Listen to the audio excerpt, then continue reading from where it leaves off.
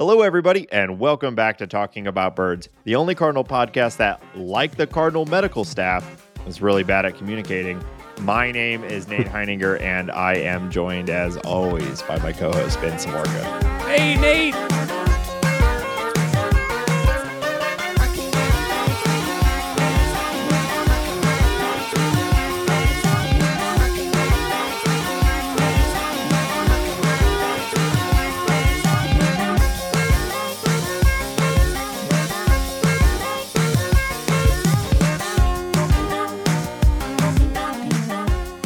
Happy birthday to you. Sucks. Happy birthday Oh my God. to Stop. you. Stop it. Happy birthday, Hambone. Happy birthday to you. That's right, everybody. Wow. Here we are recording Wednesday, January 17th. It's big birthday, Ben. How you doing, Benny boy? Oh, just fine, Nate. You know, another day, another Yeah. dollar. Am I right, brother? Wow. Cha-ching. Okay. All right. I gotta know. So Yeah. you hate all Oh. things fun, exciting, Yes. gatherings. Yep. You don't like holidays or just Yeah. people coming together to celebrate. But this one, the one thing I do know, a thing I know about you is that you also, though, you love yourself, and isn't that important? Yeah. But how do you square this circle? How are you feeling about? Are you a big birthday boy? Do you like your birthday? Is it something you look forward to? Yes. Yes. Simple answer is yes. I like my birthday. I like other people's birthdays. Wow. I like celebrating other people's birthdays with them. I like when somebody does hey, we're going out for food or drinks or see a movie or get pizza for somebody's birthday. I'm always here for that. I think it's super fun. The defining note, like, first off, you're an adult now. You know, if once you're past 25, maybe even 26, 27, I don't know. But definitely, well, we'll just say 25 for the sake of this podcast. Sure. If you want to be this guy or girl or person who wants to celebrate their birthday and you're of that age or older, you got to do it yourself. Yeah. Put the thing together, invite people out, have some fun with it. But yeah, Sure. I'm very pro that. We make a big deal out of my wife's birthday, gifts, the whole, I love doing the whole thing. It's a ton of fun. If we are lucky enough to go on vacation for my birthday or her birthday, we like to organize that. I often, my birthday's in January. Often we'll do a ski trip. Wow. I love it. It's you get one day, Christmas, everybody gets that. I was going to say the thing though, Ben, this is confusing. You don't like birthday, or you love birthdays, but you don't like things like Christmas. But is not Christmas the greatest birthday of all? Okay. Well, I guess I don't. You're right, Nate. You're so uncomfortable. You're right. You're right. I have nothing to say about that, and no strongly held opinions in either that direction. Topic. Got it. Yeah. Well, yeah. I mean, that's fun. Happy birthday, you stupid bastard! This year, I just spun off the entire conversation. You like to do something special for your birthday. I get it. So it's great that you're spending it today with me on the internet. Yeah. Actually, This one's pretty lame. My lovely wife is not in Denver right now. I'm home alone, and I'm talking to your dumbass. And I'm getting on a flight later today. Yeah, to come to me. Yeah. I think I'm going to get myself a sweet treat at the airport. Maybe a little, a little cream treat or a little cake or something. I don't know. I feel like I should get myself something. A nice cream treat at the airport. Are you an airport diner?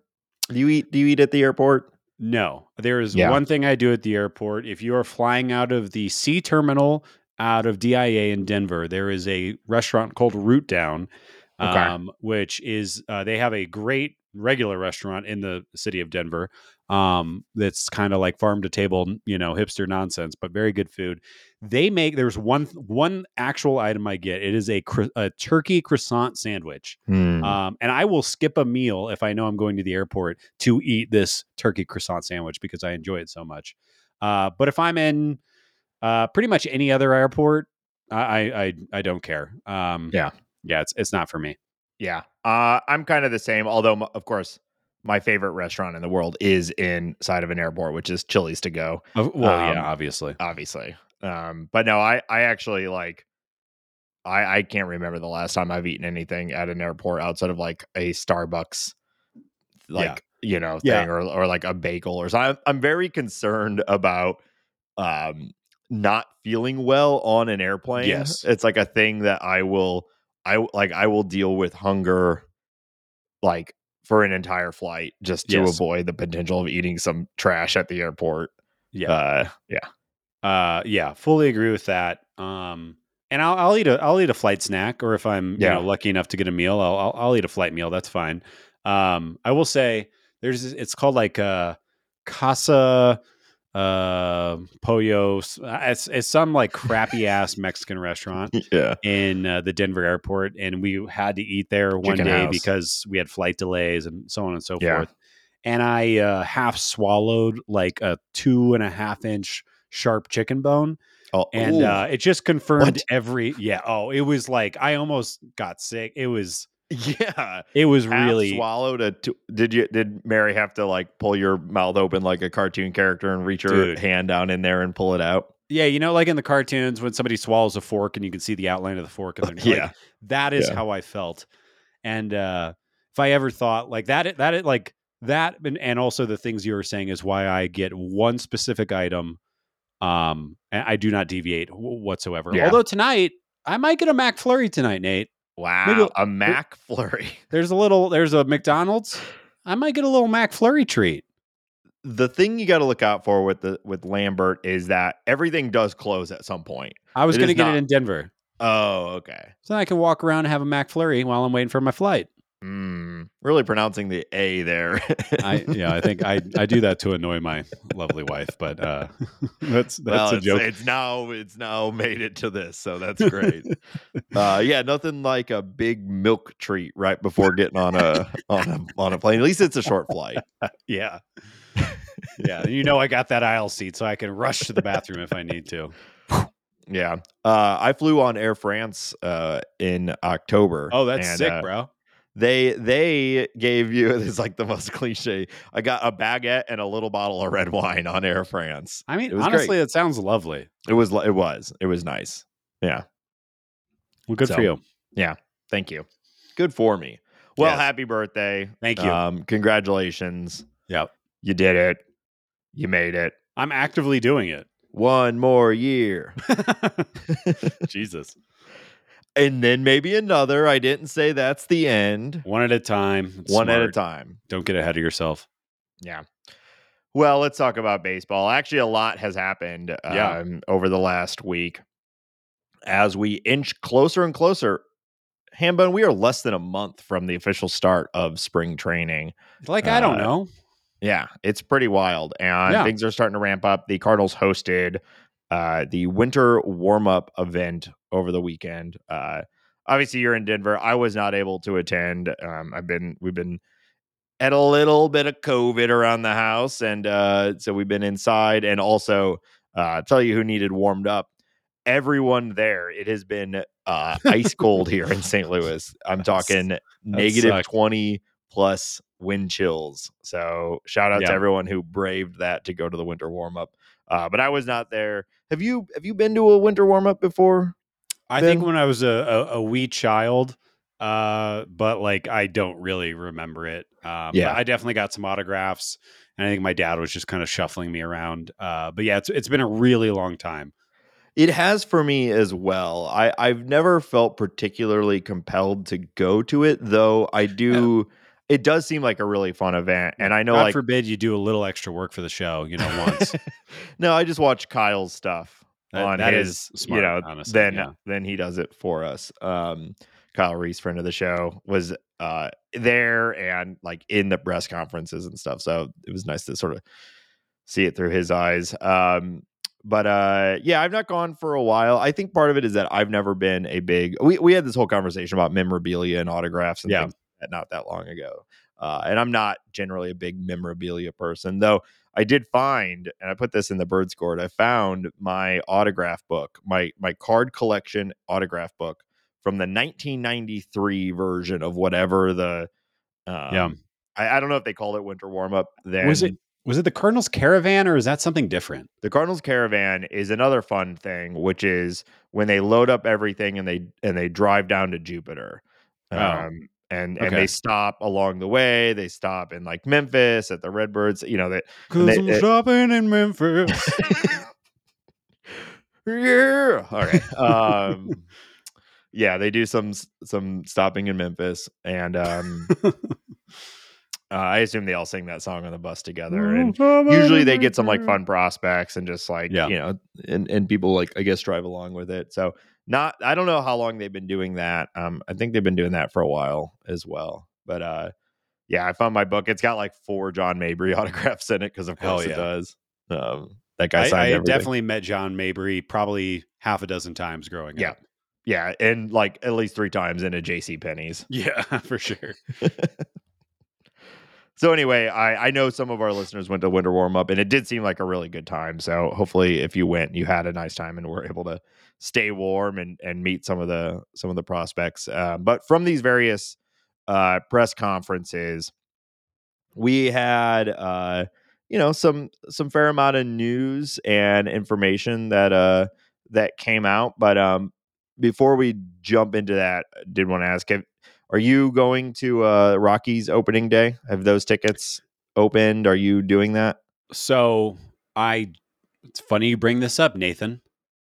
Funny. Wow. I just emailed my ticket guy, got registered. I am now in the list waiting to purchase tickets, which I did feel like was the page is turning. The days are starting to get longer. Baseball is around the corner.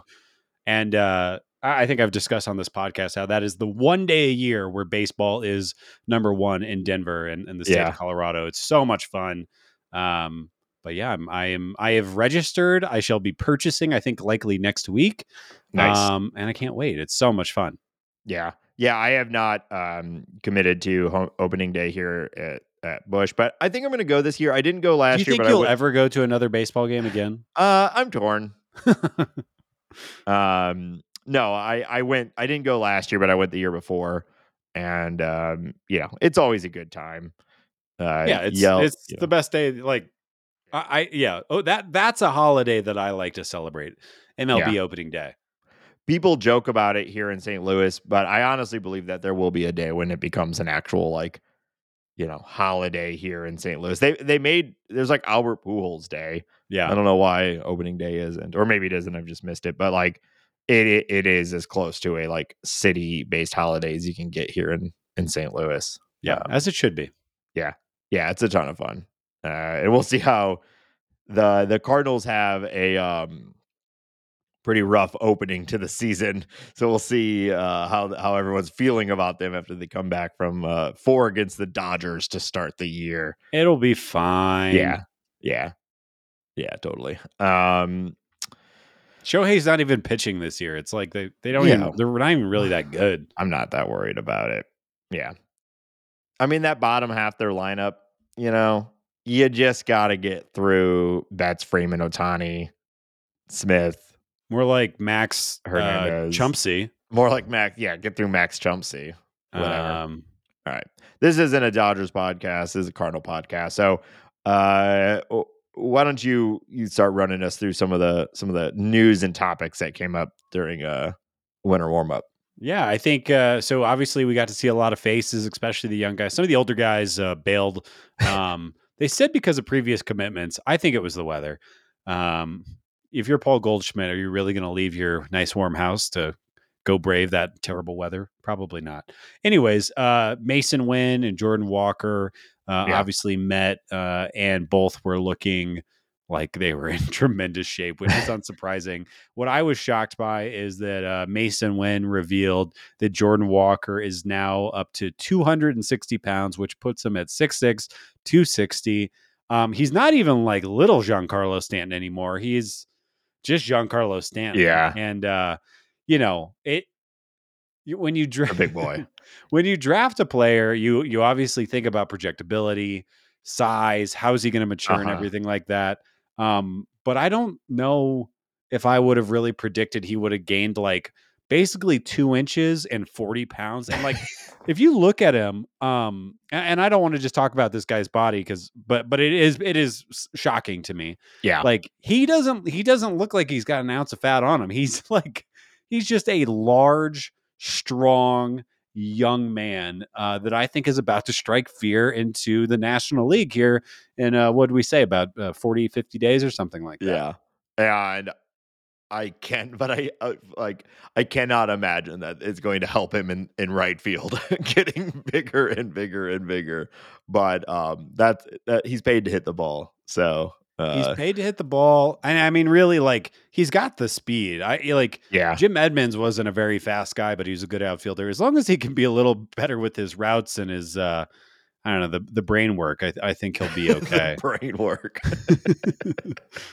That's what we call it in the bigs. Yeah, yeah. No, I actually we've talked about it a fair amount, but I think I'm not projecting him ever to be like a true plus defender in right field, but I think he can reach some degree of league average maybe as quickly as this year, which would be nice. I mean, Yordan Alvarez is actually a little smaller than Jordan Walker now, because I cannot believe how big he is. And he also has 2 fake knees, Yeah, and plays a fine fine, outfield.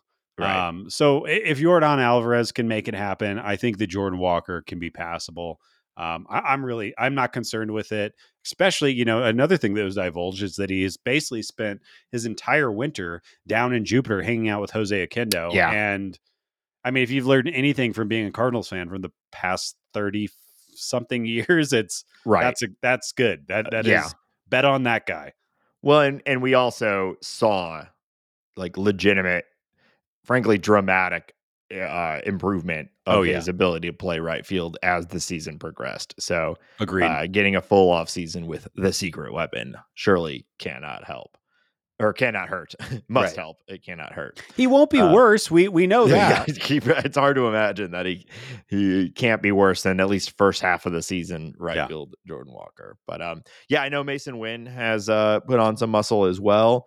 Not that he necessarily needs it either, but I was looking, there's all these prospect lists that came out over the last couple of weeks, and we're going to talk about those a little bit later. But seeing a number of prospect lists continue to put him at an 80 grade arm, which Yeah. is truly incredible. Like, if you're not familiar with the grading system, 80 is the best, and it really, like, most people view an 80 grade as there's maybe 1 or 2 people in the league that achieve an 80 grade in any particular, like, skill set. Right. And just thinking of him getting stronger, and he already has an 80 grade arm, is pretty wild. Yeah, I mean, we're talking about these two guys, and he's got an 80 grade arm, which is exciting. Walker might have a 80 grade power, Right. and Victor Scott might have 80 grade speed. Yeah. And when you look at those 3 guys of who's going to start, taking over the franchise from a position player standpoint, it's really easy to get excited about that little core of, power, speed, athleticism, defense, Yeah. everything that they can bring. Well, and I think we get so excited about these guys that sometimes we forget that not that long ago, the guy who was occupying this sort of space of excitement is also still incredibly young. I'm talking about Nolan Gorman. He Yeah. also shared at some point, I don't know if this was in a winter warm up interview or what, but he shared that he's been working with a nutritionist all off season and has lost some weight, and feels like he's entering into the season in a better spot health wise. And if you remember, he ended the season on the IL, and so I think that's a big part of what he's looking to accomplish this year is staying healthy the full year. And you know I think that's great. I think I saw something about that from Alec Burleson as well, Yeah, which makes sense. yeah, I think, so they always get like an end of year report or whatever, or evaluation from the team. And his was basically to get better in the outfield and slim up a little bit, which, Makes sense. You would think that it's probably easier to run in the outfield if you have a few less, couple less Yeah. LBs to tote around. But back to the Nolan Gorman thing, I think Jordan Walker's going to have a very exciting year, and I think Mason Wynn's going to have a very exciting year. I think Nolan Gorman is primed to lose his mind. Yeah. I think what we saw him do on the defensive side of the ball, learning a new position essentially in the bigs and playing it better and better, the way that he makes the turn on the double play from second base. And then just the patience and consistency that he showed all year, beating up lefties to a certain degree. I am that is the stock that I am buying as far as the Cardinals' Yeah. young lineup is concerned.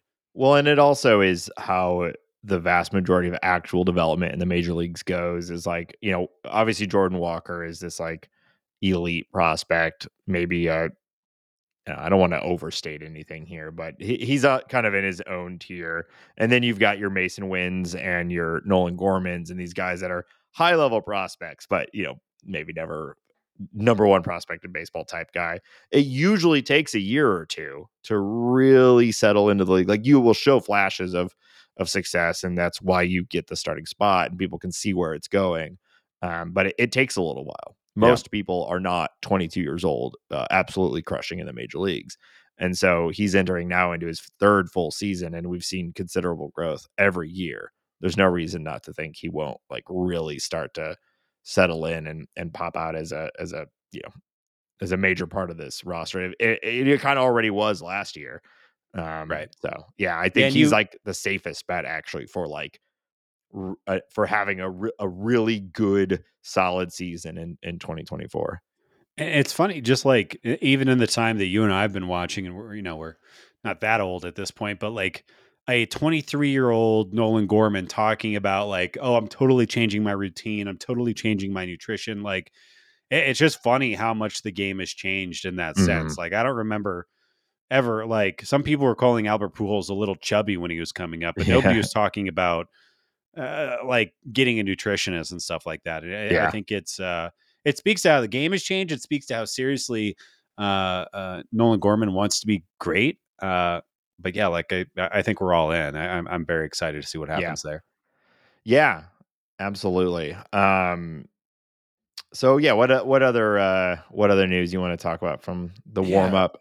Less exciting, but I think equally important, if not more important. Goldie and Mo were kind of. Goldie said this in an interview outside the winter warm up, and Mo confirmed this in the winter warm up, but talked about how he and Mo and Goldie will not be discussing an extension until seeing how the season begins, which is understandable from Paul Goldschmidt's side. Yeah. I'm curious to what degree Mo is pulling that same lever, but I don't blame him. Of course, if the team just shits the bed for the first 2 months, I'm sure Goldie will probably be traded some point Yep. through the season. We'll get a nice haul and go on from there.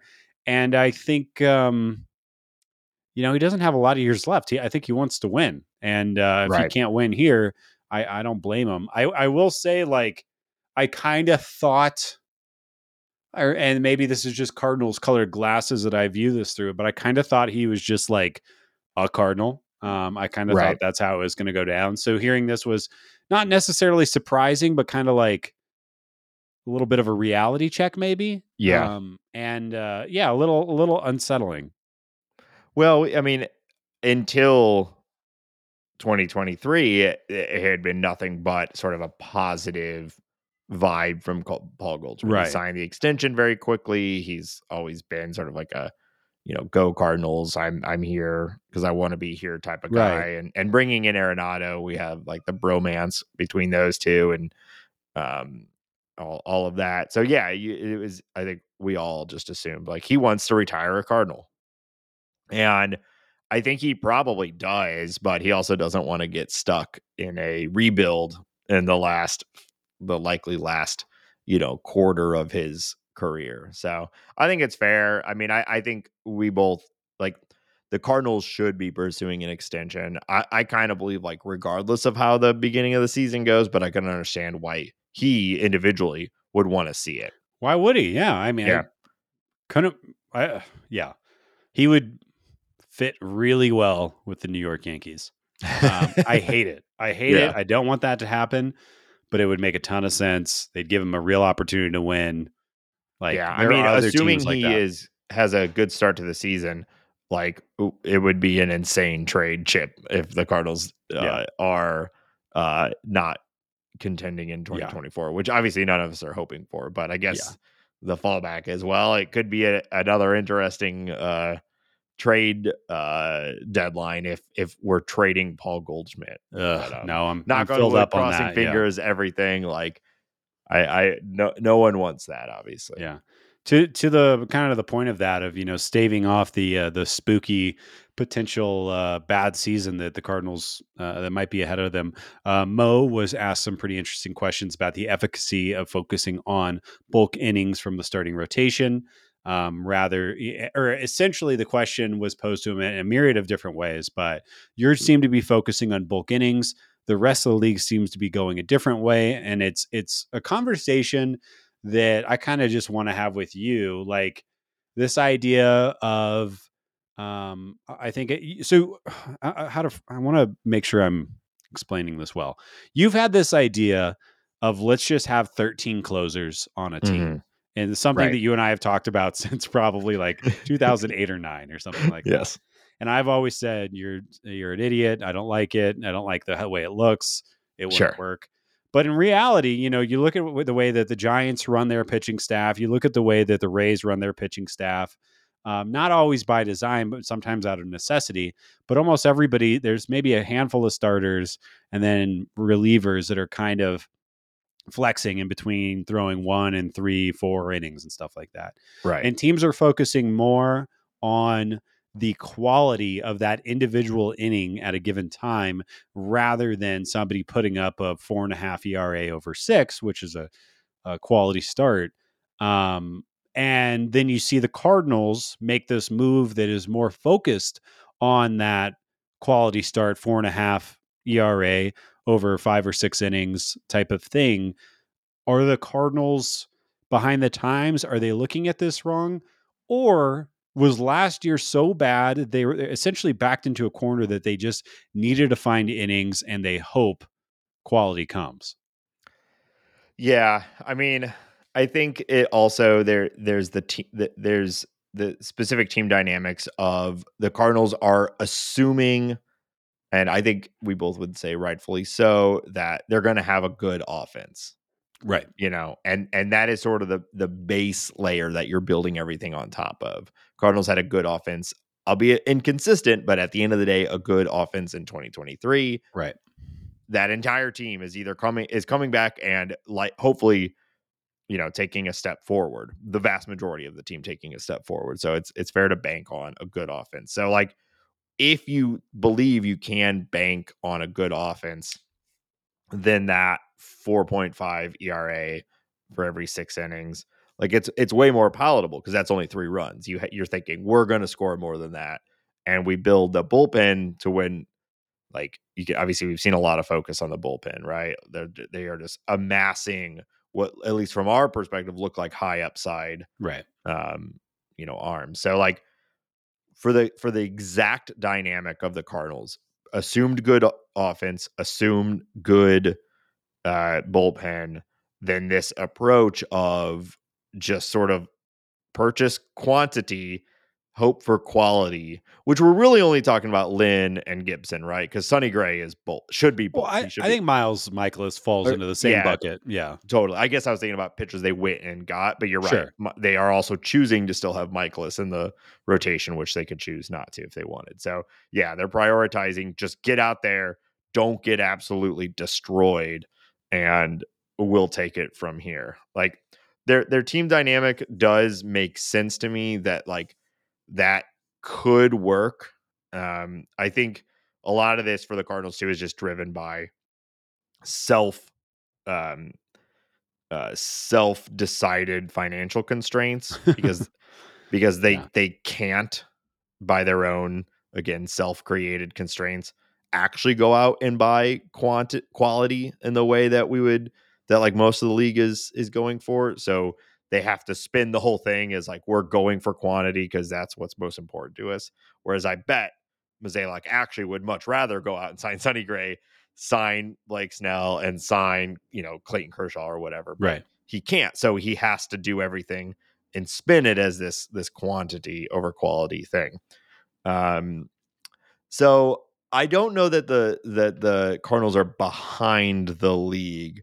I think that they just feel cornered and they're so far behind as far as starting pitching goes that this is really their only path, considering again their like budget, their quote unquote budget constraints. Yeah. Yeah. Um, It's just like, as the starting pitcher's devalued, as the bullpen becomes more important, as nobody's there are 5 pitchers last year that broke 200 innings. Yeah. As that is devalued, and it's just we'll see how they deploy them. Of course, how long are Lynn and Gibson going out there? Yeah. How long is Sonny Gray pitching? Are they paying attention to the third time around the order? But I think we'll learn a lot with this kind of revamped, new look, rotation. But yeah, anyways, I thought that was interesting. I mean, I truly believe that the pitch clock is despite besides the actual on the field changes that we've already seen, games are shorter, etc. I truly believe it is a turning point in the like progression of starting pitchers. Yeah. We're going to need a lot more data to back that up. But I was reading a thing about pitcher injuries were up last year, and it's like, well, boy, I wonder why, And so I think we're going to see teams like, obviously it's not what the Cardinals are doing this year, but I do think we're going to see more and more prioritization of shorter outings with higher quality. And like everybody's getting so good at everything. And these super team's too strong of a word, but we're seeing a little bit of that in the league too, where like you can lose a game in 1 inning a lot faster now. I don't know if that's actually true or not, but it kind of feels that way. And so like having these dudes who like, yeah, we'll go 6 innings, we'll give up a run here or there.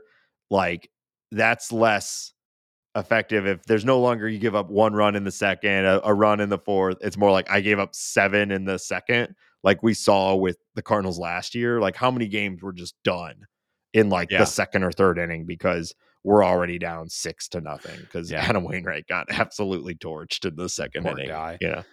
I would actually argue that we're kind of in a dearth of super teams right now. I think like Atlanta is really, really good. And I think that might be the only team that I would assign super team to. You would not call the Dodgers a super team? I mean, they don't really have a full starting rotation. Not this year. Well, sure, but now next year, like maybe I'll reevaluate a little bit, but like their offense is really good, and they might score 1,000 runs, which is I think the first time that's ever happened since 1991 and those insane Indians teams. But I don't know, like they're going to be good. Don't get me wrong; they'll probably win 100 games. But like I don't know, they're starting Walker Buehler, who's coming back from injury, Bobby Miller, who's a baby, Emmett Sheehan, who's a baby. And their bullpen is fine. Everyone you just listed would maybe be the best starter on the St. Louis Cardinals. Sure. That's a whole other conversation, though. I know, but still, like Bobby Miller is really, really good. Walker Buehler is really, really good. Sheehan, we'll see. But Bobby Miller really will probably be good, but he's only pitched 120 innings in the big leagues. I'm not ready to assign him, like anoint him. Yeah. Well, I don't know. I guess we'll see. But it just feels like everything is more like high risk, high reward in this idea of like, this guy's going to constantly give us 6-7 innings, a handful of runs here and there. It does seem less likely. I mean, well, like Lynn and Gibson were 2 of the best at that last year. And, look at what their final results were. Right. So. One other thing I wanted to bring up from the winter meetings, and this is a little gossip, a little tea was spilled. But there's some background reporting, and some kind of not or I guess people were, this was being chatted about. And I found it fascinating. But there was reporting that revealed that Wilson Contreras and Jack Flaherty, that is kind of where the big issue came. There was a little bit of smoke to this fire. And then it seemed to really come out during the winter meetings. There was photos of a Cardinals clubhouse door that seemed to Yeah. be whacked by a bat from Wilson Contreras that did not survive the altercation. And Jack is gone. Wilson is here to stay, obviously, and just kind of interesting. Jack, uh, he I think did a good job at convincing me that he was kind of this bridge, like a community guy, bringing the team together and everything. Yeah. And then you hear about this, and I don't really have much to flavor it other than it's just kind of a fascinating little piece, and it's it's hard for me to not take Wilson's side, especially when he had a great year and Jack had a terrible year. Yeah. And there's also there was some statement from Miles Michaelis basically saying like, yeah, we kind of threw Wilson under the bus Yeah, for our failings, and which wasn't great. All of the door smashing and all that. Like I've also seen people say this is unverified, so I don't want to go right. too far. Like that could just be anything. We don't really know that that's true or not. It's plausible. It certainly seems plausible, and obviously, like this was one of the major issues with last year above him, like outside of just the fact that they were a bad baseball team, was Right. this like internal dynamic. And I don't know, we saw Jack was gone in the middle of the summer, and Wilson Contreras had one of the best several months of his life, Yeah. in that period where Jack was no longer there. Is that a coincidence, or is it just he got settled in and whatnot? I don't know. To me, some of this really just continues to point out that the biggest failing here was from guys like Ali Marmol and John Mozeliak, because Dude. these are amped up, insane, like, lizard brain athletes who like have been bred their entire life to like aggressively pursue winning, right? And so when that's not happening, their world is spiraling and people get mad at each other and people point fingers, and it's like just part of sports. I know this. I'm a sporto. I've been Yeah. in the dugout. uh you know uh I'd love to have you call a baseball player a lizard brain. I no, think they'll that, beat me up, but you yeah, know they what I will. mean. Like that's probably too. Extremely focused, extremely competitive. Yes. Yeah. Yeah. Like, that, like, we know that these things happen. It happens in any industry when you care a lot about something and it's Every time I see collapsing. you, I hit you. That's why I've when you get to my house tonight, I'm wearing a full suit of spikes. So if you try to punch me, you're punching spikes, baby. Dumbass. Okay. Um so point being, like, this is all stupid and it sucks, but like I don't really think like these two baseball players, when your team is losing a lot, getting mad at each other is like that big of a story. I do think it's No. shitty that like the clubhouse and Marmol and co let Wilson Contreras be the like punching bag of this entire thing, when like it's obvious that it wasn't on him. Like there is some that it's the whole team, so he's not like Right. completely absolved of it, but like so much shit fell on Wilson Contreras because Jack Flaherty and Miles Michaelis couldn't find the strike zone, and we shouldn't have heard any of this. You No, know what I mean? that's the real story. And that's the real story because the Cardinals have said 18 times during the offseason that they underestimated the loss of Molina, Wainwright, and Pujols to the clubhouse, Yeah. and what that would all do. And obviously Wainwright was there, but he wasn't really there. And Yeah. I've heard players talk about how difficult it is to be a leader in the clubhouse when you're not performing, on the field. And Right. that all makes sense. And to a certain degree, I get that. I understand that one person, Ali Marmol, can't, tamp Yeah. down every single little nail that comes out of the floorboard, but he he was a part of it. He wasn't. It's very frustrating. Yeah, Like yeah, it's yeah. and we were raised on Tony La Russa baseball, and that shit just would not happen. Like Right. if that started to happen, you got traded, which I'm not saying is good or bad, but that shit was not happening.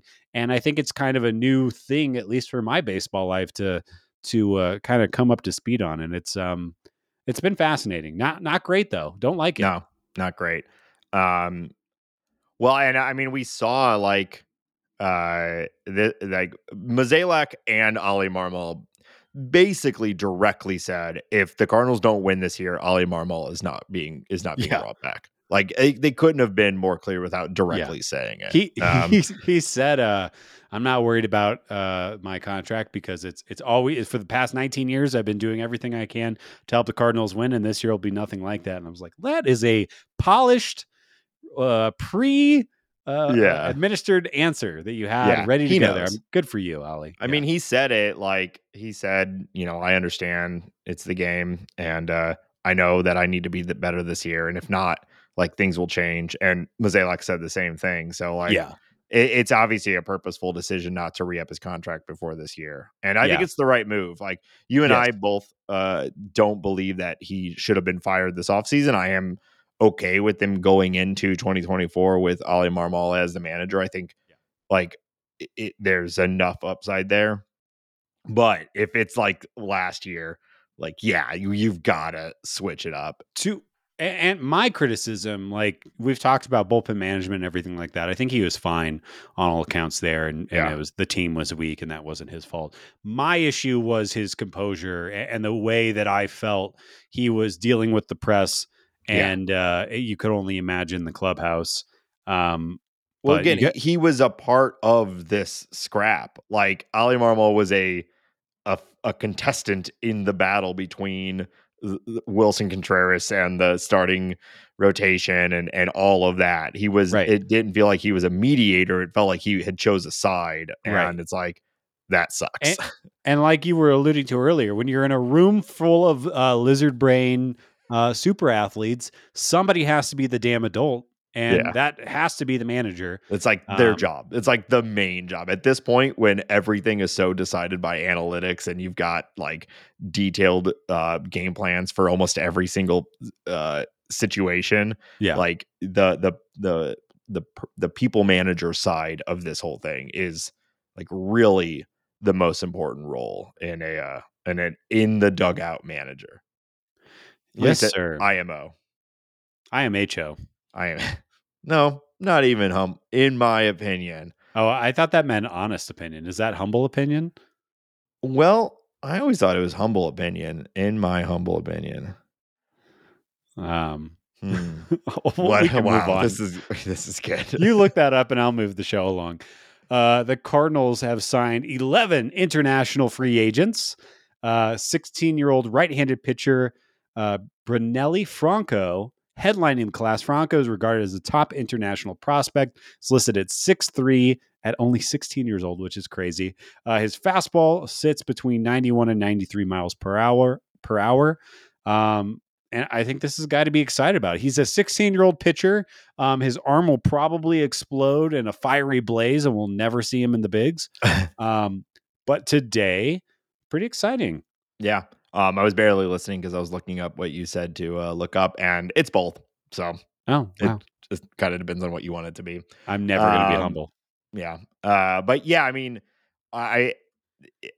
this is fun, right? Like everyone's saying he's the top international pitching prospect, and the Cardinals signed him. So you got to be what the excited. Cardinals need. More pitching. That's exactly what we want them to be doing. So perfect.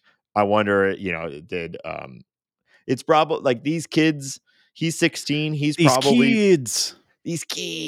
probably been like scouted by the Cardinals since he was 8 or something. Right. So I don't want to over like state a brand new person's impact, but I do wonder, is Chaim Bloom in on this? Like, is he been like, where did he have any, as like the pitching guru, did he have any sort of impact on this? It's funny, and I'm going to go off the outline for a second, Nate, if that's okay with you. But another thing that was brought up during the winter meetings from John Mozeliak was that he did admit that Chaim Bloom had been consulting the team on player acquisition and evaluation prior, multiple months prior to the contract being signed, which I think really just, I think we kind of were suspecting that, but it's nice to actually have the proper answer. And it makes a lot of the acquisitions and the way the Cardinals have looked at the bullpen does seem very Rays like, very smart. I think we've pretty much praised every acquisition. So, kind of seeing that be said out loud is, I guess it just makes me feel less crazy. It's kind of exciting. Another thing too that Mozeliak said, we could just talk about all these interviews the whole episode, but did you catch Mozeliak said my contract is up in 2 years and I don't expect to continue in this role after that? So I mean, we said it last week. It couldn't make more sense for Chaim Bloom to kind of ease into the chair, ease into the organization, ease into getting to know the DeWitt family, how they like to do things, and then ultimately make a decision when Mo leaves. And I think when you have a candidate pool from Mr. and Mrs. Outside Hire, Chaim Bloom, Randy Flores, and Mike Gersh, I think you feel pretty good about where the Cardinals' brain trust is going to be. And I mean, sitting where we are today, obviously so much can happen in 2 years. But an outside resource like Chaim Bloom, somebody who wasn't raised a Cardinal, would be that would be what I would be pushing for.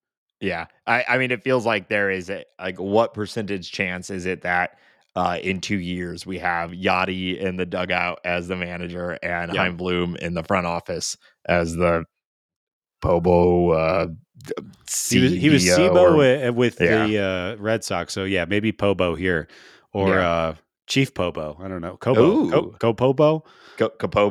Capobo. Yeah, but it does kind of like, obviously, like I said, a lot can happen in 2 years. Yeah. But it seems like it's like 50% Chaim Bloom and then 50% the field. It really is set up in a way for Mo to kind of, download him and have Chaim kind of step into the place. And it's such a Cardinals thing to do to not groom isn't the right word because that has different connotations, but mold. Even though he's from outside. Yeah. It's also just seems like generally probably a smart business practice. Let him get in. You just don't hear about it. Like even David Stearns, he had ties to the Mets, but they just gave him the job. There wasn't really him and Han about it, Nate. Who boy. Well, back on prospects. I'm excited about this kid. I mean, he's 6'3". Brunelli Franco, fun name. He's 16 years old and he's 6'3", and he can already throw low mid 90s, which is incredible. I mean, it's terrifying. What's also great being 6'3" at 16 years old. I can't imagine being 6'3". Period. And that's you're like 6'2", right? So it's not even that big of a difference. It's more though. I've never been there. It is more. I can't imagine it. There is something you're talking about the kid being scouted when he is 8. It is funny. And I hope everything works out for him. And I wish him all the best. So bizarre for your life to essentially be on rails from the age of 12. Yeah. He was just, this is what he does. He's always done it. He knows nothing else. And he happens to be really, really good at it from a young age. It's kind of wild. Well, yeah, there's a lot to be said about how the industry works outside of the high school and college system in the United States and how horrible it is, and how good it can be for some people also. But that's a topic for an entirely other, like an investigative podcast. Yeah, I think it'd be fun. This show, we talk about watching movies, and we're going to watch a more fun movie, I think, this week with the Bird Squad. But there's this movie on Amazon.com or streaming on Prime or whatever called Watch the Last Out. And it documents 3 Cuban baseball players who are hooked up with this LA-based agent, aspiring agent. And it's about their escape. It's about their baseball life. Establishing citizen in a country outside of Cuba. I haven't watched it yet, but apparently it really gets into the nitty gritty of what that is all like and the predatorial nature and it's predatorial, but it's also, it helps both parties, right? If you land a major league contract, you can get out of, if you perceive your situation in Cuba as oppressive, you can get out of there and have some autonomy and make some money. And of course, there's going to be somebody kind of riding your coattails and making money off of you. But it's I haven't seen it yet, but it's on Yeah. my list, and Sounds maybe interesting. we'll watch it with the show. Yeah, but we're going to be watching probably something stupid, but also Yeah. great. I haven't watched Battlefield Baseball since we watched it, and I really want to watch it again. I'm in deep wanting baseball mode right now, and even Well, something yeah, as ridiculous as Battlefield Baseball a hot sounds. reco from your friends at Tab. It's the full movie is on YouTube. That is a Battlefield hot Baseball. reco. It is a Japanese manga that has been turned into a live action movie, and It's incredible. check it out. It's great. Yeah, I stopped calling you Gorilla Matsui, but I think I need to bring that back. Yeah, I like it. Yeah. While we're on prospects, we're getting all sorts of prospect lists coming out. Baseball America, very, very well regarded baseball publication. They put out a list every year. It's very well regarded. And the Cardinals have 5 prospects in the top 100. Yeah, which pretty good. I think the team with the man. most is 6. So we're not that far off. Now there's no one like the Cardinals farm system is in an interesting place right now because of recent graduations. This list looks a lot different, and the Cardinals look a lot better with Jordan Walker still in that list. But he's graduated, and so the Cardinals have We're 5 okay with players, but that. no one like really high up on it. You want to run down the list real quick? Well, yeah, I think the number one standout looking at this list is how good did the Cardinals do on the Jordan Montgomery trade? You have Tekoa Roby coming in at number 75 overall, and Thomas Sagasi. I'm never going to be able to get that right. Think the letters JC. Sagasi. At 85. So that's really exciting that, I don't think Sagasi was in the top 100, but he really, I think, impressed. I know he won the Texas League MVP with a monster second half of the season. Yeah, so very exciting developments there, and I wouldn't be surprised if we see Sagasi sooner than later. Mm-hmm. At number 39 overall, Mason Wynn. I think we can all be excited about that. And then back to back, we have number 83 and 84 prospects overall, Victor Scott 2 and Tink Hence. And I think I could see all 5 of those players affecting the big league roster at some point this year. I would say the pitchers are the least likely. And I think it's all but guaranteed that Mason Wynn is going to graduate from this list very, very early in 2024. If he does not break the team with, or if he does not break spring with the team, I think it'll happen very shortly after that. I mean, unless he's hurt, right? It's all but been handed to him. He's the starting shortstop. I guess he'd have to be horrible in spring for him not to get it, but I'm pretty sure. Yeah, and you never he's so young and he didn't hit that much. I wouldn't, unless he goes off this spring. I wouldn't really beat up the front office for making him cook in AAA a little bit more. That wouldn't be insane to me. It's just the hit tool that he needs to work on. But yeah, I think that you're right. If I was to bet on this, he would break the team. Yeah. Well, yeah, like you said, it's pretty cool. 2 of the guys the Cardinals got from a 2-month rental for Jordan Montgomery, are on this list.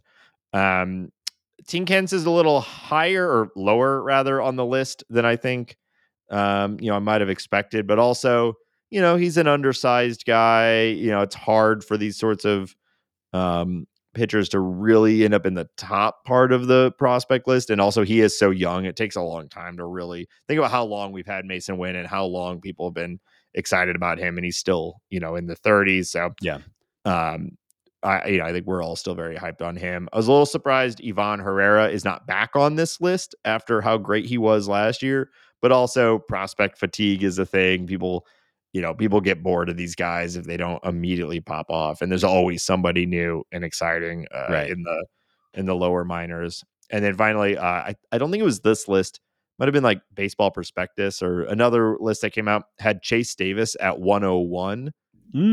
Baseball America doesn't do past 100, so we have no idea where he'd be on theirs. But it was interesting to see Chase Davis so high after really having a pretty bad 2023. But he is also incredibly young, and those sort of power first approaches, if that K rate gets too high, you just start plummeting off of lists. Yeah, we talked to a while back. We had Kyle Reese on, and we talked about him quite a bit.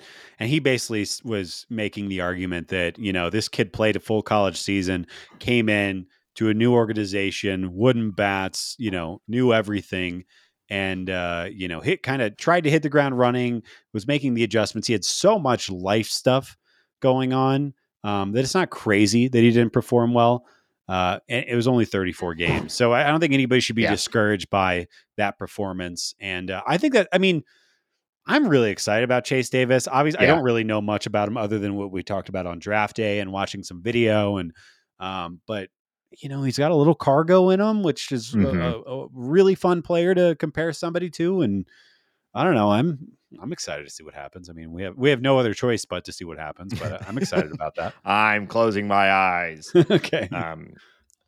Yeah. So yeah, I mean, it's just, I love the prospect list time of year, and seeing where everybody ranks and whatnot. So Your we'll continue to monitor these guys. Little puppet master. Well, and we're going to see all of them in spring, you know, so it should be fun. Yeah. Agreed. So one last bit of Cardinal specific news, less exciting. We'll talk about Tommy Edman. So there's a lot of Tommy Edman talk this week. So first, everyone's favorite process, the Cardinals and Tommy Edman did not agree in arbitration. Yeah. So of course we get the Cardinals to get the honor of going into a room and telling Tommy Edman to his face how bad he is. Yeah. Which we all love. It goes well for every team every year. Mm-hmm. What was it? Corbin Burns last year, came out right and directly said he was like, I hate this organization because they were they were douchebags to me in the arbitration process. I mean, I imagine it can't be fun. You have your employer who you put your blood, sweat, and tears in, tell you how much you suck, to argue with you over what essentially, with Tommy, the dollar difference is $400,000, which to me and you is, relative chump change to podcasters, but to normies out there, that's a good chunk of money. Yeah. To a professional baseball player though, that money means something to us. Yeah. He needs that. Yeah. No, but we have this conversation this time of year, and it's always somebody. And the thing that is frustrating, and I feel like I'm probably just rehashing my argument from last year, is that you have this guy, Tommy Edman, who has already provided extensive surplus value for your organization, something you probably like to retain, if not use for a trade piece on a nice deal. But like I said, we've always loved. This podcast has always loved and supported. Never snubbed him, not once. Not once. Always respected him. But it is insane to me that you would be willing to argue with your great, like I said, win-producing player over $400,000, which is not even what a rookie salary makes anymore. And so the Cardinals the Cardinals have a process that they call file and trial. It is to their to be fair, they are consistent with it. They're not choosing to argue with Tommy Edman versus anyone else. It's a very outlined process for them. They submit their number. If it's different than what the player wanted, they go to trial. It is what it is. But it's a deeply frustrating process. But by all accounts, the player association likes this and wants it. So this was negotiated in the CBA. So, that they are obviously have the players' interests in mind at first. I just don't know why it has to be so direct. They should just submit this stuff. They don't need to tell the player directly why he sucks. Just submit it to the judge or whatever, and let the person make that final decision. But yeah, I mean, there are so many websites and writers and journalists that have essentially like algorithms that can project what these people are going to get. Why don't they just settle on some type of algorithm that yeah, scales with the average salary of the player and take all this out of it? yeah, You performed X, you get this, yeah, and you don't make, you don't hurt people's feelings yeah. Well, and I just read that have these stupid arguments. I forget where I read it. I've said it a million times. I need to be better at citing who I read these things from. But the Cardinals have never extended a player that they went into an arbitration hearing with. Yeah, Which is interesting. it is. So certainly, if you know, um, I guess tradition at this point, if the pattern continues, then Tommy Edman will maybe not be a Cardinal for much longer. I don't know. It's interesting. And you can see why, if they aren't planning on extending someone, then they don't care as much about going into arbitration and arguing with them. Yeah. Um, and this is going to be an interesting year for Tommy Edman. It was revealed that he has basically struggled with a wrist injury since 2022. He's had wrist pain and played with it all through 2023, and then had surgery this offseason. And at the beginning, when the surgery was announced, it was like, he's fine, it's all good. And then at winter warm-up, it was revealed, I can't swing a bat yet. And when I swing a bat, that will really be like, that'll be when I know how my recovery is going.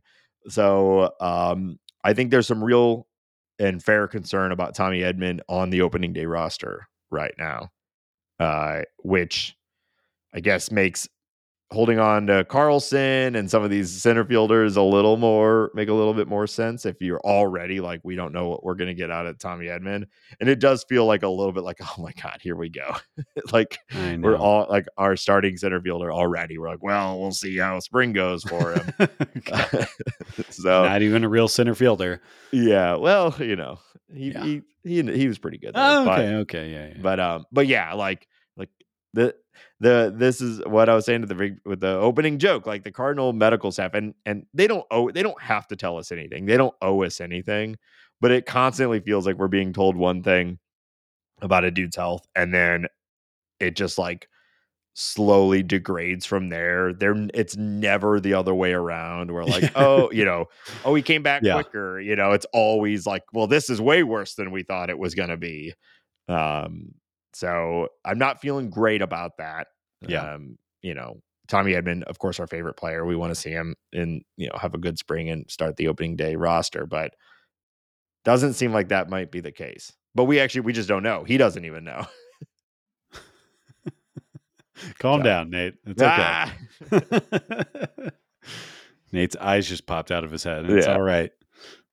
All right. Well, let's move on. We're going to talk a little bit about the increasingly confusing Bali Sports Diamond Sports Group stuff here in a second. But before we do, we want to remind everybody that this show is listener supported on Patreon, patreon.com/talking about birds. If you've enjoyed the show and want to support it directly, consider joining. We very cheap. We have a bunch of different tiers, whatever works best for you. We appreciate anything and everything from our supporters. Supporters at any level get access to our private Discord. It's the Bird Scored, baby. We talk about it all the time. Great group in there. We're starting to organize little fun events. We're doing our first movie night this Friday night. So if you want to be a part of that, it's not too late. And assuming we'll do more stuff like that and more stuff as the season gets started. You also get if you sign at any of our higher levels, which are also still very affordable. Yeah, there's other benefits, free t-shirt included. Ben is just making really dumb faces at me the entire time I'm talking like this. Although I can't tell, maybe it's just his regular face. So yeah, patreon.com/talking about birds. You could also support us by leaving a review on your favorite podcast platform. It helps. I know it's not the most exciting thing to do, but we really appreciate it when you do, and it really does help. So thank you to everyone who has. And if you're pulling your phone out right now to do it, a little extra appreciation. Ben's blowing little kisses at you. Ben, where can people find us online elsewhere? Yes, you can find us on Twitter at Talk About Birds. We are on Instagram at Talking About Birds. We have a TikTok. You can come look at our faces on TikTok. The show is available on Spotify. You can call us. You can listen to us there if you prefer. You can email us at talkaboutbirds@gmail.com. Again, you can email us at talkaboutbirds.com. And of course, you can call us or text us at 848 birds. That is 848-482-4737. Call us now. And we're live. Let's go to the lines right now. Excuse me, why does the guy with the orange hat suck? Hey, click. All right. Wow. Yep. That sounded cool. I didn't like his face. I could just tell. Yeah. It's good. That's good. You can cut that part out, please. Nope. All right.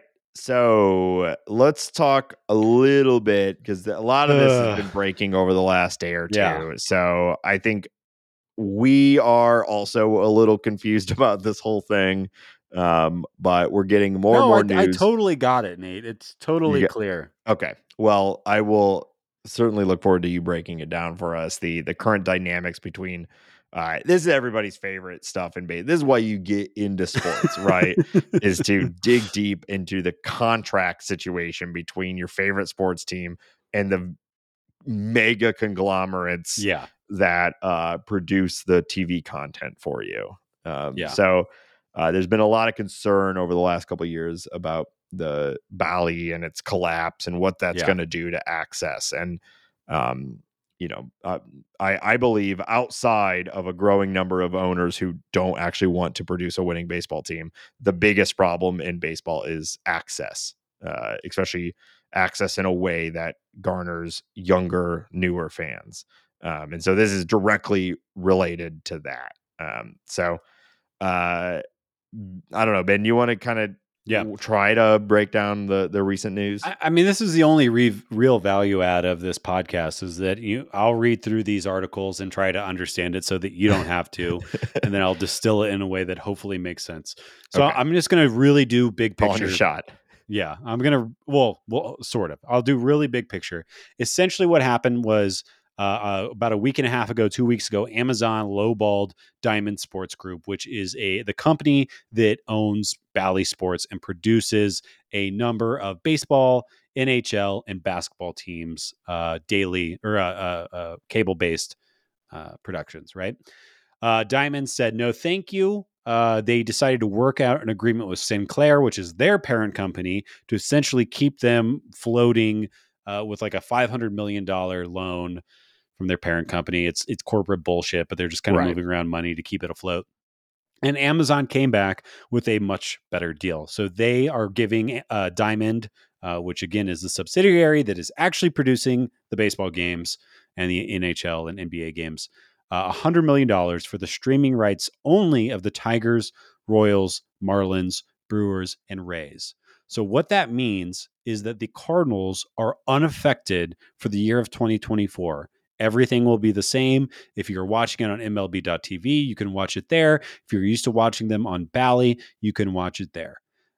So that's fine and dandy. That's all that needs to be stated.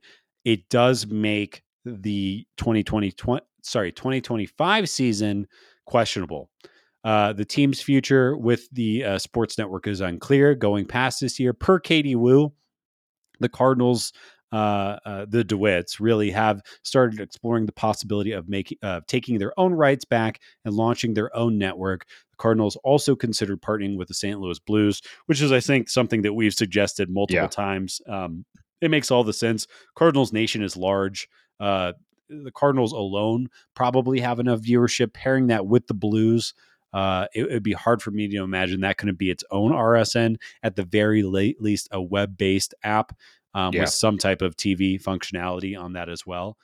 So that is the route that I hope that they go, because that would eliminate blackouts entirely, which makes all the sense. And I've also think that there's a added benefit that if the Cardinals are responsible for selling their own product on TV, you think that would motivate them to ensure that that product is good. because you have more people signing up. At least that is how one would believe it would work. But these owners have proved me wrong on that kind of thing in the past. And then I'd like to quote Mr. DeWitt Jr. on this idea. He says, this will give us a full year to figure out how we're going to best monetize our TV rights family. I love it when they talk like this. It's just like, this is what it's really, really about. We've got a big audience. Cardinal Country is bigger than the city of St. Louis, and we think we can do pretty well in the future. But it's to be determined because we haven't really run that operation internally. So essentially saying, like, we don't really know how to be an RSN, but I think we could do it because we have the numbers. Yeah. So they're going to spend 2024 figuring that out. I would almost guarantee that is how this is going to play out. It makes sense based on the DeWitt's existing financial situation, the Cardinals' existing financial situation, and I think the DeWitt's motivation to kind of expand their empire. So yeah, again, broad strokes, 2024 unaffected, 2025 huge question mark. Yeah. Yeah, good breakdown. Thanks for going through that. I also saw that the Cardinals did receive their full TV payment for 2024. So Cardinal Nation, you can rest easy. I know I've been up at night. I've been stressed, Ben, that they weren't going to get all of their payment for this year's TV rights. So that we can close the door on that one. That's done. Yeah. So and apparently they're on track to sell 3 million tickets already. So spend that money. Yeah. There were man, we've been so ranty lately about the finances. We of this can move game. on. We can move on. But yeah, I mean, it's interesting. I do hope that it results in the Cardinals just going on their own. I think it makes the most sense, and I think it's where most of the industry is heading. So, all right, let's talk about some news from around the league as the hot stove continues. Big deal happened here, Nate. Everyone's excited. Everyone in St. Louis is talking about this, and Texas. Yeah. Andrew Kisner signs a 1-year deal with the World Series champion Texas Rangers. Yeah. Frankly, a little surprised, but good for him. Yeah, he almost got $2 million. Yeah. Not bad. For a negative win player. I was just pulling it up to look at it again. Am I being mean? He's negative, right? He's a career negative 1.9. Yeah. WAR. $2 million on. I mean, man, hey, if your kid isn't that great at baseball, but good enough, make him be a catcher. You can stick around for a little bit. Yeah. Kinzer's fine. He's fine. We like Kisner. Yeah. Just a little surprised that he got a big league contract like that. Yeah. And other former Cardinals news, the Giants and Jordan Hicks agree to a 4-year, $44 million contract, and he is expected to be a starting pitcher for the Giants. Yeah. I mean, good for him, first of all. Like, damn, I don't think anyone was expecting $44 million to Jordan Hicks. No, that's Steven Matt's money.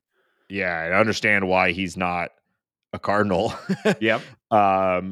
And I hope that he gets a good crack at the rotation and we get a real view of what Jordan Hicks as a starter could be, because certainly they have to approach it in a better way than the Cardinals did, just whipping him around back and forth from the rotation to the bullpen, and hopefully a full off season to prepare as a starter. Yeah, will it work? I'm still a little torn on it, whether it'll actually work or not. But it's intriguing. I am curious about the legitimacy of the starting pitcher tag, and if that was more a Jordan wants to try it, and we'll see what happens. Well, or it'll be like what we were just talking about earlier in the episode, where it's like he is starting games, but no one's expecting him to go more than 3-4 innings. Right. Yeah, that would not surprise me. The Yankees have signed Marcus Stroman, 2 years, $37 million. I view that as an insanely good deal for the Yankees. Shockingly good. I think I would be very, very surprised if there were not better deals out there for Marcus Stroman. Not that he had an amazing year last year, but that is very low for a guy that has a pretty good track record of success. Yeah. Though, he's had some injuries recently and he's getting older. And so it is a little risky. I think that's why he only got 2 years. But, yeah, I mean, he's been an effective major league starter for several years now. So, how weird was that Cubs deal? Yeah, what even was the Cubs deal? I don't even remember what it was. I think it was 2 years with an option. I think he was making like 25 or 27 a year or something like that. He essentially played for them 2 years where they were really, completely irrelevant in 22. Yeah. And then burgeoning on being relevant in 23. And then he ships off as soon as, we think they're about to turn around. We'll see what ends up happening. But such an odd deal. Yeah. It was also his, looking at it now, his 2 worst seasons of his career outside of 2019, his last full year with Toronto, when he only threw 100 innings. So, he threw 138.2 innings in 2022 for Chicago and 136.2 innings for Chicago in 2023. Yeah, he made about $1 million a start as a Cub, so good for him. Yeah. But interesting deal. We'll see how that turns out. But I know he wants to be there, so good for him. The Dodgers and Cubs announced a trade sending rookie infielder Michael Busch and reliever Yency Almonte from LA to Chicago for prospects Jackson Ferris and Zahir Hope. I think this is a pretty good move by the Cubbies, unfortunately. I like Michael Busch a lot. Yency Almonte might be good, but I think Michael Busch is a very good hitter, somewhere that could slot all over the diamond for the Cubbies. Might even just DH. He's that kind of guy. But the Cubs are getting better incrementally. Yeah. Yeah. I thought it was a good grab for them too. Busch is a guy who hasn't been able to pop just yet with the Dodgers, but the Dodgers handle prospects in a weird way too. So we'll see. He should have plenty of at bats with the Cubs, and we'll see what they got from him. The Braves and GM Alex Anthopoulos extended their contract to the year 2031, which, everyone else has got that big, long extension on the Braves. You might as well have. That's what I thought. They're like, we're going to keep you as long as we have Albies or something, So the gang sticks around. I don't think I can remember a front office person getting that long of an extension period. Yeah, I can't either. Which is interesting because you would think that is actually the type of contract you would give this sort of position, since it usually does take that long to actually see results from these guys, unless you're like in a hardcore win now mode team and every individual season is like a grade. But I mean, it makes sense. He's built a freaking. He's done a great job. Yeah, it feels like a dynasty already, even though they have, they need to win several more World Series to call it that, but it feels that way. So good for him. Stupid Braves. So we were kind of talking about Friedman of the Dodgers last week. Is it him and Alex Anthopoulos? Are they the best two perceived by the industry right now? Probably perceived by the industry. It's such a hard thing to actually grade, because they are also just like the culmination of an entire organization's efforts, right? But probably. I mean, they're the two teams with the most consistent success over the last. For the Dodgers, they've made the playoffs. Obviously, they would call it disappointing because of their World Series record, or their playoff record in general. But if you're running a team, you really would not ask for better outcomes than what the Dodgers have had over the last decade. And the Braves are certainly building that right now too. So I don't know. I can't even think of who else you would really put in that camp. The Astros, who's that right now? Click, he got fired, remember? Yeah. Oh yeah. Yeah. And then they hired the Braves farm director, whose name is escaping me right now. Yeah. But he's only been there for a minute. All right, Nate, one more piece of news. I thought you'd like this. You like video games, right? Wow. You like baseball, right? Yeah. Shohei Ohtani will become a Konami baseball game ambassador, celebrating 30 years of Konami and baseball being together. But he is now a official Konami baseball ambassador. How do you feel about that? I couldn't be more excited. I thought you'd like that one. You like video games? You like Shohei Ohtani? What else do you name? I'm trying to think of what Konami baseball games are still like. It seemed to be like an arcadey type game. I looked at it very briefly, but it doesn't. He's ambassador, Nate. It doesn't have anything to do with games. He's being the ambassador. Yeah, but you have to have like a game to. No, you don't. Ambass. No. So he's just ambassador for nothing. I don't know. Listen to the Short Game. It's a podcast about short video games. Yeah. Comes out on Mondays. We just had our Game of the Year episode. Yeah.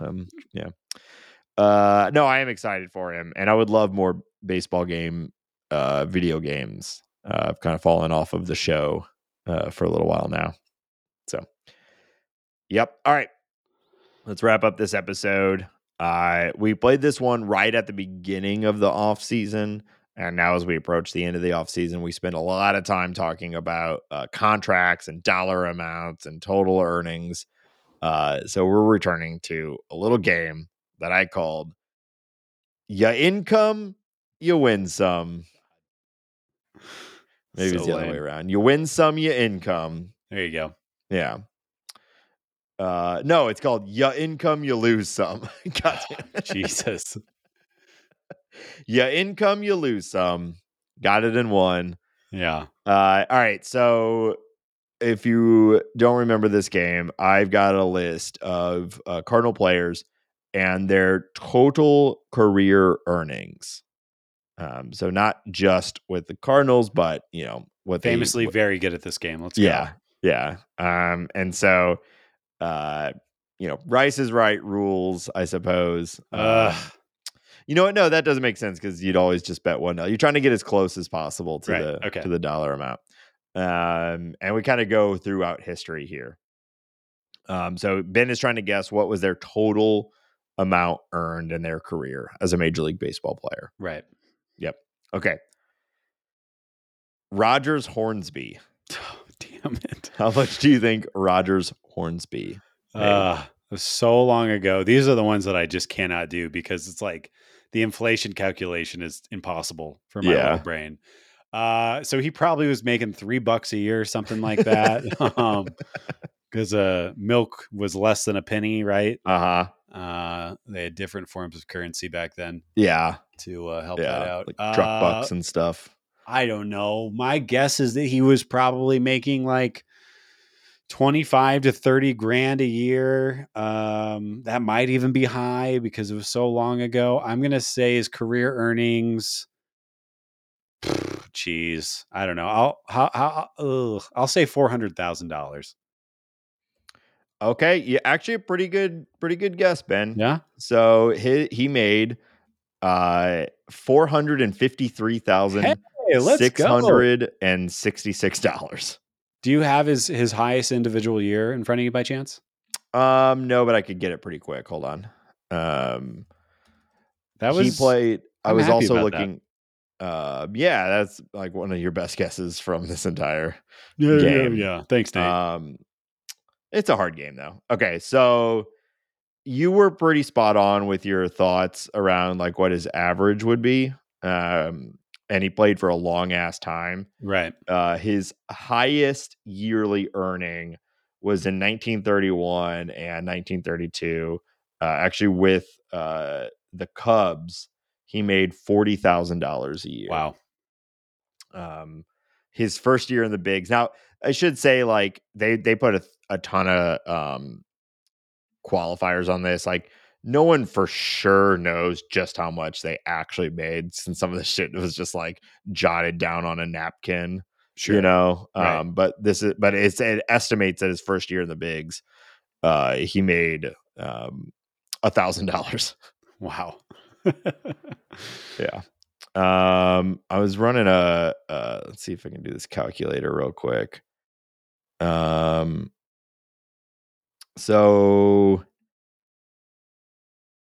$455,000 in that time period. Yeah. We'll do the next one and I'll look it up. This website's being annoying. Yeah. This is good podcasting. This is good right content. Here. Okay. Yeah. How about, so you're pretty good with that. How about we're going to jump ahead a little bit, actually a fair bit. Bob Gibson. How much did Bob Gibson make in his career? Ooh, okay. So I know I way overestimated Stan Musial. They crossed over. So the dollar range has to be somewhere around there. Obviously, Bob Gibson played closer to contemporary times than Musial did. Yeah. So it's going to be a little bit higher, but it's not going to be that high because I way overshot Musial. So yeah. he played for a long ass time. I am going to say that Bob Gibson. This is so tough. I hate doing this. I'm going to say that he made $4 million career. You overshot it again. Damn. Yeah, that it's kind of crazy. Like there is definitely inflation from the 20s and 30s into the 60s, but not as much as you might think. So Bob Gibson in his career made $1.3 million. Wow, man. Yeah. That is shocking to me. Yeah. And while you were guessing, I did get my inflation calculator working. Rogers Hornsby's 455,000. I said it for 1937, which was his last year in the bigs. Okay. Was actually just over $9 million in today's game. Hey, so, we always we look back at a lot of these guys and think about them as oh yeah, they worked in the circus over the summer too. And while that is true for a lot of players, your stars in baseball were very wealthy in their day. Babe Ruth was making the equivalent of millions a year also. Oh yeah. They did just fine. Not to mention all the deals they had, selling tire lube or whatever people used back then. Little spinny helicopter hats. Rocks for eating. Let's see what Bob Gibson's highest salary. I'm probably not going to do this for every player, but it is interesting at this era. So the most he ever made was $175,000 in a year. Man. Yeah. And, he also didn't pitch in the majors for as long as a Hornsby did. Right. But yeah, $1.3 million. Not bad, Bobby. Yeah. Okay. Moving on. Didn't play for the Cardinals for very long at all, but was a pretty big figure when he did. How much do you think Jack Clark made? Jack Clark. That is tough. Yeah, he didn't play for us very long. Some big hits, big part of part of the mid 80s. I think it was 85, 86, and 87. Yeah. I'm going to go. That's another time period that I kind of struggle with because it started to get in the millions there, but not the high millions or anything like that. I'm going to say career earnings. Jack Clark was sitting at 28 million buckaroos. Still high. Damn it. Yeah, the 80s, we are starting to see some real money. But he made 15,772,000. Damn. Okay. Yeah. That was my conservative from what I was originally thinking. So yeah, it is hard. Well, you got to remember that in the 80s, every player had a pre-tax deduction that went straight to cocaine, and that doesn't show up in these salaries. That's off the books. It's just it's just an assumed. So there might have been another $15 million in there that was just going straight to cocaine. Sure. So I was right. This is really what you said. Yeah. Yeah. We're going to the modern game here, Ben, but we are going sort of the opposite spectrum as from the stars that we normally talk about. Okay. New Cardinal bench coach, Daniel Descalso. How much do you think he made in his playing career? Ooh, that's a good one. Okay, so I would bet that he probably made a few $1,000,000 a year going through ARB and everything like that. So I mean, I bet he's shockingly close to Jack Clark, which is funny. Mm-hmm. Just times have changed. I'll be a little more conservative though, because it's not like he played forever. I'm gonna give Dirty Dan. I'm gonna say he made 11 million bucks. So you are below it. And your statement of him being really close to Jack Clark was very, very true. So he made $14.6 million Wow, I should have in just his said career. 15. Yeah. Yeah. And Jack Clark made 15.7. So, Damn. 30 years later, like a utility bench role guy who we all love, but that's what he was, made nearly as much as one of the stars of the of the 80s. Yeah. Huh. Well, I wonder how big Jack Clark. Would you call him a star of baseball at that Yeah. I mean, time? Yeah, you talk to a Giants fan, he's a that's big fair. deal. Yeah. Yeah, I'm thinking like he's a big deal to a couple teams, but is he a big deal to like an average baseball player? Because obviously, if you're a Cardinal fan too, you know who Jack Clark is. Yeah, I would love if we have any listeners older than us to check me on this, but my understanding, he's big personality and good player. I think he was pretty popular. Yeah, I think you're right. All right, we're wrapping it up. The big dog himself, Albert Pujols. How much did he make in his career? Oh man. Well, okay. So this one you could. Yeah, he made. We know a lot about this. Yeah. He made was it 130 as a Cardinal before he came back. So then he made $5 million that last year, which was what a great deal that turned out to be. Or did he make 150? So I know his second deal. Oh no, my brain. It was 260 for 10, right? So that puts him right around 300. Yeah, I think I'm not going to overthink it too much. I'm going to say he made 305. You're low. Broadly speaking, you're not that far off. He made $346 million. Damn. So the two numbers that I always think of is he signed the $100 million extension with the Cardinals, right? And then it was 10, I think 225 with the Angels, and then mix in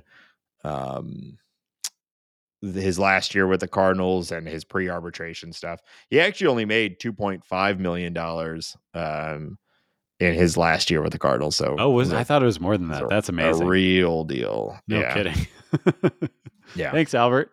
Yup. When you have $300 million, I don't think you care anymore.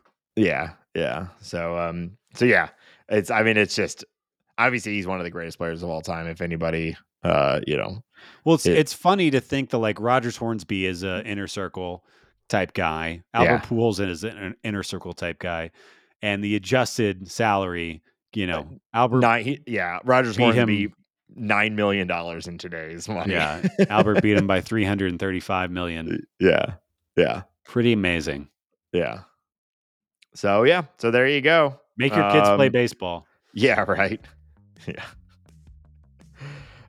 So that'll wrap this week's episode. Thank you all for listening. As always, we appreciate it. Tell your friends, tell your families. Check out the patreon.com/talkingaboutbirds. Give us a call, 848-48-BIRDS. Just a few more weeks left in the true off season. Yeah. And we'll continue to bring you all the news every week. And, okay. I'm still DeWitt and Mo both said there could still be room in the budget. Sure. There could be. Yeah. Here comes Nick Maton. Hey, we would both be happy with that. We would. So we'll be back next week. And until then, go get another starting pitcher, please. Okay. Bye. Bye.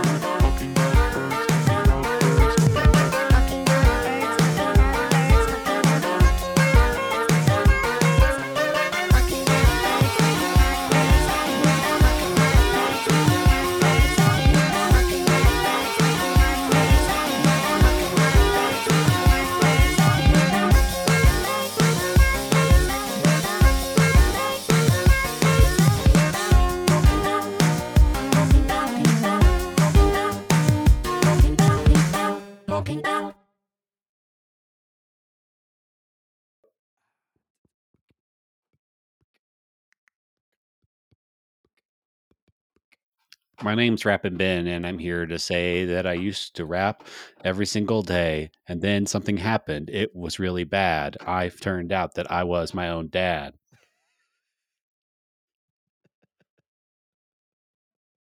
And now I can't rap. That is really bad. It's so bad.